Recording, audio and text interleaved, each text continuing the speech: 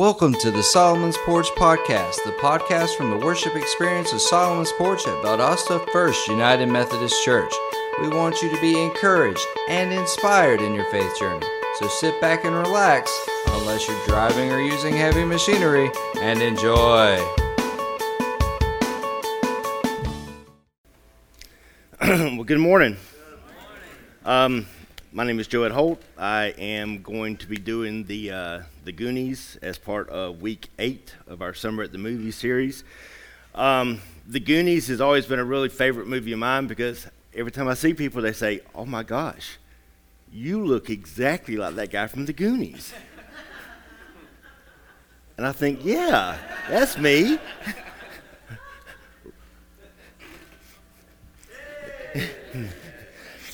Funny story, my wife, when I first asked her out how many years ago, she looked at my Facebook profile and she saw my picture and she said, "He looks like Sloth from the Goonies." But she still married me, so whatever that means.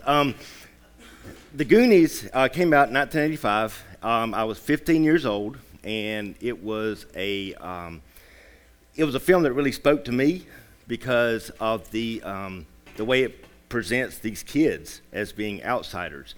And when I was 15, I was that awkward teenager who didn't really know where he connected, didn't know where he fit in, and this movie kind of helped me in that sense. But the movie came out. It's about these group of kids that live in Astoria, Oregon.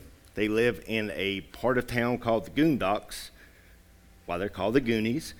The Goondocks is kind of a lower middle class / maybe upper line poverty kind of area.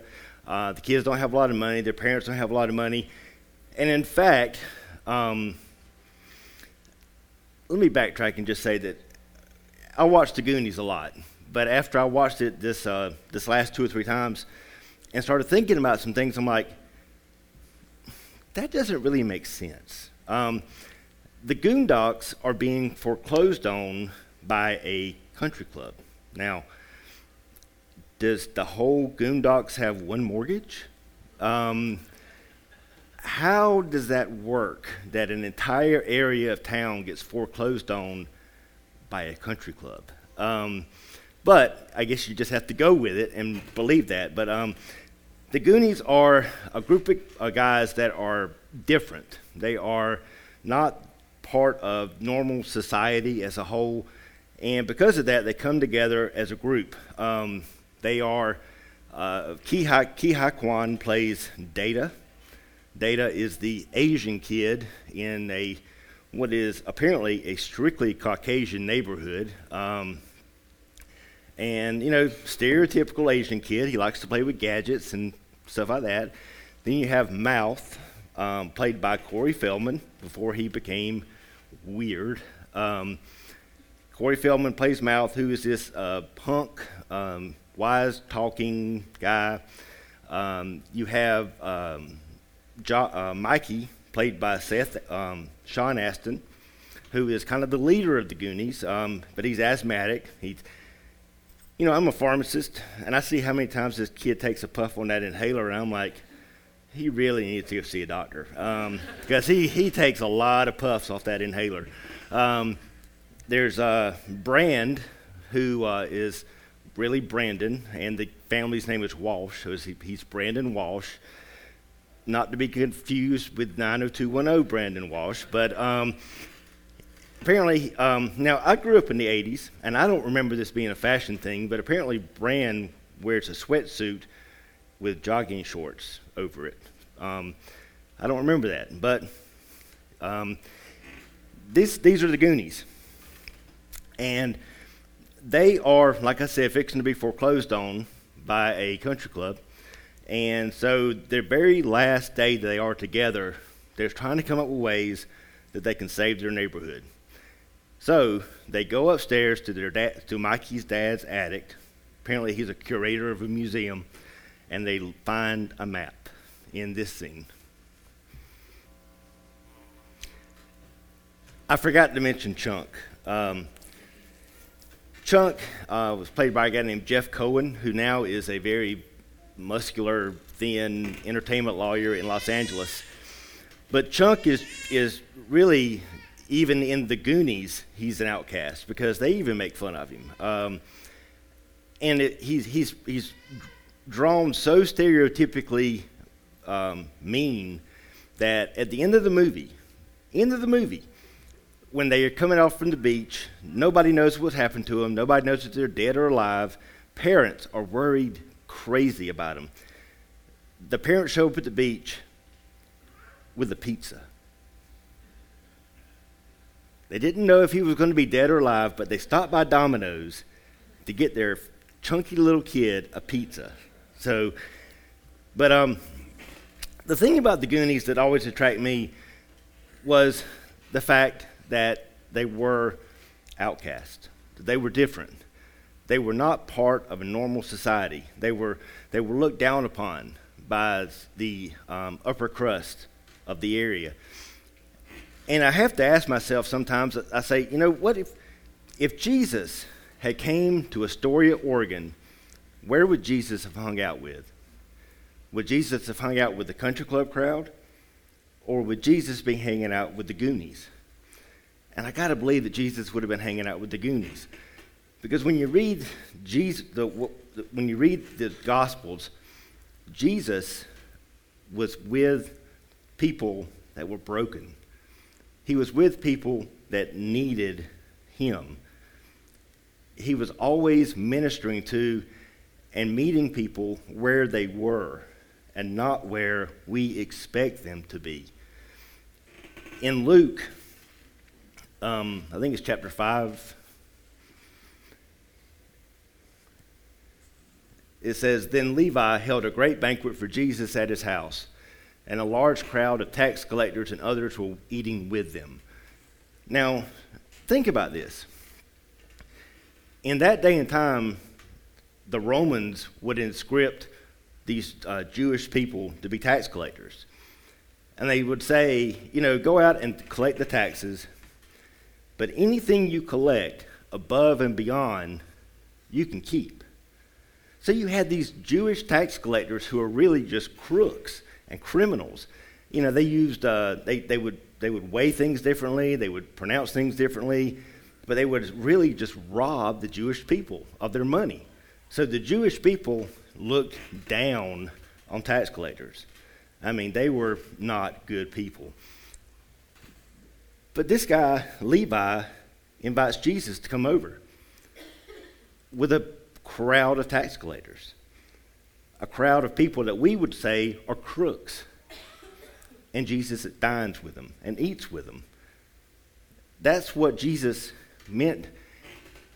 Whenever I think of Jesus, that's what I think of. I think of Jesus meeting with those people who were probably not what we would think to be people that Jesus should be hanging out with. It goes on, it says, "But the Pharisees and the teachers of the law who belonged to their sect complained to the disciples, 'Why do you eat and drink with tax collectors and sinners?' Jesus answered them, 'It is not the healthy who needs me, but it is the sick. I have not come to call the righteous, but sinners to repentance.'" Now notice I said that sometimes Jesus hangs out with people that I not necessarily think that he maybe shouldn't hang out with. The Pharisees said the same thing. The Pharisees said, why is Jesus hanging out with this scum? He's Jesus. He's the Messiah. We are the religious experts. We are the people that he should be hanging out with, but he's not hanging out with us. And that's what I really identify Jesus as being. He meets us at our most broken. And he eats with us, and he drinks with us, and he dines with us, and he's there for us, and he loves us. That's why I think he would be with the Goonies. Because the Goonies were all separated from society. And at that age, when they were, like I said, I was 15 when I saw it, there's a lot of awkward things going on. There's a lot of things that you don't really know where you are in the world. You don't really know where you are in society. But Jesus is there for us during that time. He met a Samaritan woman and talked to her. He touched a leper. which probably was not a good thing back in that time. He hung out with drunks, prostitutes. He just was there for the broken and not for the upper crust. You know, we need Jesus. That's apparent. And you know what? We're all broken. You know, some of us thinks we're less broken than others, but in the end, we are all sinners. We're all sinners that need the grace of God. I remember when I was in treatment, we had to go to AA and NA meetings, and some of the meetings were in nice places, churches, that kind of thing. But some of the best meetings were in very low socioeconomic areas. One of the first meetings they took me to was in downtown Atlanta. There was literally prostitutes on the corner and crack dealers on the other corner. And here was me. So I walk in and I'm talking to my therapist the next day, and I was like, you know, I could really enjoy that meeting, but I was kind of scared. And she was like, why? It's like, man, you know, these people, they're drug addicts. And she was like, and you are? And I was like, yeah, but not that kind of drug addict, you know. But the fact is I was that kind of drug addict. And when I went back, I began to see the similarities, that I was these people, and they were me. And we were there trying to save ourselves. Sometimes when I'm ushering, I sit back there and I watch everybody come in, and everybody is different looking, everybody is dressed different, everybody looks different. But the one thing I keep saying to myself is, we're all sinners. We're all broken in some way, and we're all here just to get a little bit of God. The one thing that we need is Jesus, but the one other thing I think we need is other people. In the Goonies, they go on this journey. They go on a journey not to become rich, not to, you know, move to Hollywood and live it up. They want to go on this journey to find jewels so they can just basically stay together, so they can stay in the Goondocks. And in this scene, we're going to see Mikey kind of giving them they're on these tunnels, and they find the bottom of the town wishing well, and they find a way to get up to the top of the wishing well. And some of the Goonies want to kind of stop the journey, but Mikey gives them a little talk. So now I know most of you are amazed that guy did not win an Academy Award. And if you look at his acting credits, the only other thing that he really did is that he portrayed a fellow named Jesse in a music video in the 80s entitled Jesse's Girl. So he does have that going for him. But the Goonies were on this journey, and it was not a journey to become rich, it was a journey to stay together. They needed each other. In the movie, they all have different little talents and qualities that help them. You know, Data has the little teeth that he clings to the wall with. One of the girls knows how to play the piano, and they come across a piano made of bones, and they have to play the right song to get through. But they all have different things that help them on this journey. And I think to myself, you know, we're on a journey. We're on a journey to stay. You know, we're not on a journey for big purpose. We're on a journey to really just stay connected to Christ. And we can't do it by ourselves. We weren't supposed to do it by ourselves. We need the body of Christ. We need everybody. You know, I need the people in this room. You know, I Googled Lowndes County churches. And depending on what website you go to, there's between 85 and about 104 churches in Lowndes County. For some reason, we all picked at 9:30 in the morning to be here when we had a choice of 100 places to go. You know, I believe that everybody has two families. I think they have one family that's blood, and then they have another family that is God picked, that you go out to eat with, that you text at 11:30 at night when something comes up, that when they have kids, you become their uncle or their aunt. That's the family. And that's what I need, because I've realized that I cannot do it by myself. I need the body of Christ. In 1 Corinthians, it says that there should be no division in the body, that its parts should not have equal concern for each other. If one part suffers, every part suffers with it. And if one part is honored, every part rejoices with it. I have experienced that here. I've experienced that in so many ways in this church. And it's something that I could not have done on my own. I've experienced people that were at their lowest. I have seen the congregation of this church come together and meet that person where they are. I have seen people that have, that are on the highest of highs. And I have seen this congregation come together and meet them and celebrate with them. And that's what at the end of the movie, the Goonies find the ship, save the town, all that kind of stuff. But the most interesting part of the Goonies is the journey. And we are all destined for a high place. But to get there, we must go through the journey.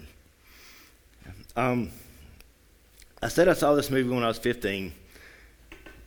When I was 15, I suffer from depression. I cannot remember a time where I didn't suffer from it. I remember when I was a kid going through it. And when I was 15, it was bad. It was very bad. I didn't talk. Man, it's surprising, but I didn't talk to anybody. I didn't say a word. My parents couldn't get me out of my room. But I would come to church. And I would pray to God every time I went to flip the switch, make me better, make me whole. And it never happened. So when I was 18, I became acquainted with alcohol. And alcohol flipped that switch, I thought. And I was one of these people that if 1 was good, 2 was better, 3 was really good, and whoa, watch out for number 4. You call those people alcoholics, and that's what I was. Alcohol turned to drugs. I was a pharmacist. I had access. And then I got caught and sent to treatment. And in treatment, I finally really realized Jesus. I look back on all those times, and I see Jesus. I see him where I may not have thought Jesus was there. I may not have thought he was doing what I wanted him to do, but he was there. He was with me at my most broken. He loved me when I literally hated myself. He dined with me. He ate with me. He shared moments with me. We in the Methodist Church, I guess everybody calls it prevenient grace. It's that grace that goes before us that brings us along until we can actually really accept him. And I see that in my life. I see Jesus meeting me at my most broken. After I got out of treatment and started mulling around, started going to Christian events and started hearing people talk about this strange new worship service called Solomon's Porch. And they had a woman pastor, it's like, but so eventually I came, I didn't come, to be honest with you, I didn't come for the music, although Justin does a great job. I didn't come for Shannon for the message. I came because people invited me to come. And when I got here, those people asked me to sit with them. And then when I sat with them, those people asked me to go out and eat with them. These people brought me into this church. And because of that, most of my friends, just about everybody I speak with and converse with on a daily basis, are members of this church. They guide me along. Whenever somebody ticks me off, and at 11:30 at night I send out a text like, I'm fixing to do something really stupid, they're like, don't do it, So, and I need that, So this church has really been, the people in this church are my goon squad. You know, they're my Goonies. They're my fellow Goonies. They're my fellow broken. They're my fellow sinners. They're my fellow outcasts from society. And I love everybody in here for that, because I need that. But so do other people. There are alcoholics out there. There are addicts out there. There are people with eating disorders. There are kids that don't know where they fit in. You know, there are people that are struggling with finances. There are so many people out there that are broken, that need to feel part of a goon squad. And that's what we're supposed to do. You know, in the movie, they say Goonies never say die. Well, as Christians, we kind of never say die, because we believe we go to heaven. But we're also on this journey. We're on a journey to stay together, to stay Christian, to stay in the grace of God. Let us pray. Gracious Heavenly Father, Lord, I thank you so much for this church, for the people in this church. Lord, thank you for Jesus. Jesus, thank you for being there in our lives when we were broken, when we didn't know that you were there, but you were there and you were guiding us and you were leading us and you were loving us and you were teaching us. Thank you, Jesus, for the gift of grace. And that even though our lives may have really taken a turn down, there's always redemption, and there's always a chance, a second chance at life. We thank you, Lord, for the gift of your Son. We thank you for the gift of the church. We thank you for the gift of everybody that's in this room right now that is sitting in a chair. Thank you, Father. Lord, I ask that you help us as we go out in the community, that we find those that are broken, that we meet them where they are and not where we think they should be. And help us, Lord, to do a little bit to make their lives better. All of this I ask in thy Son's name. Amen.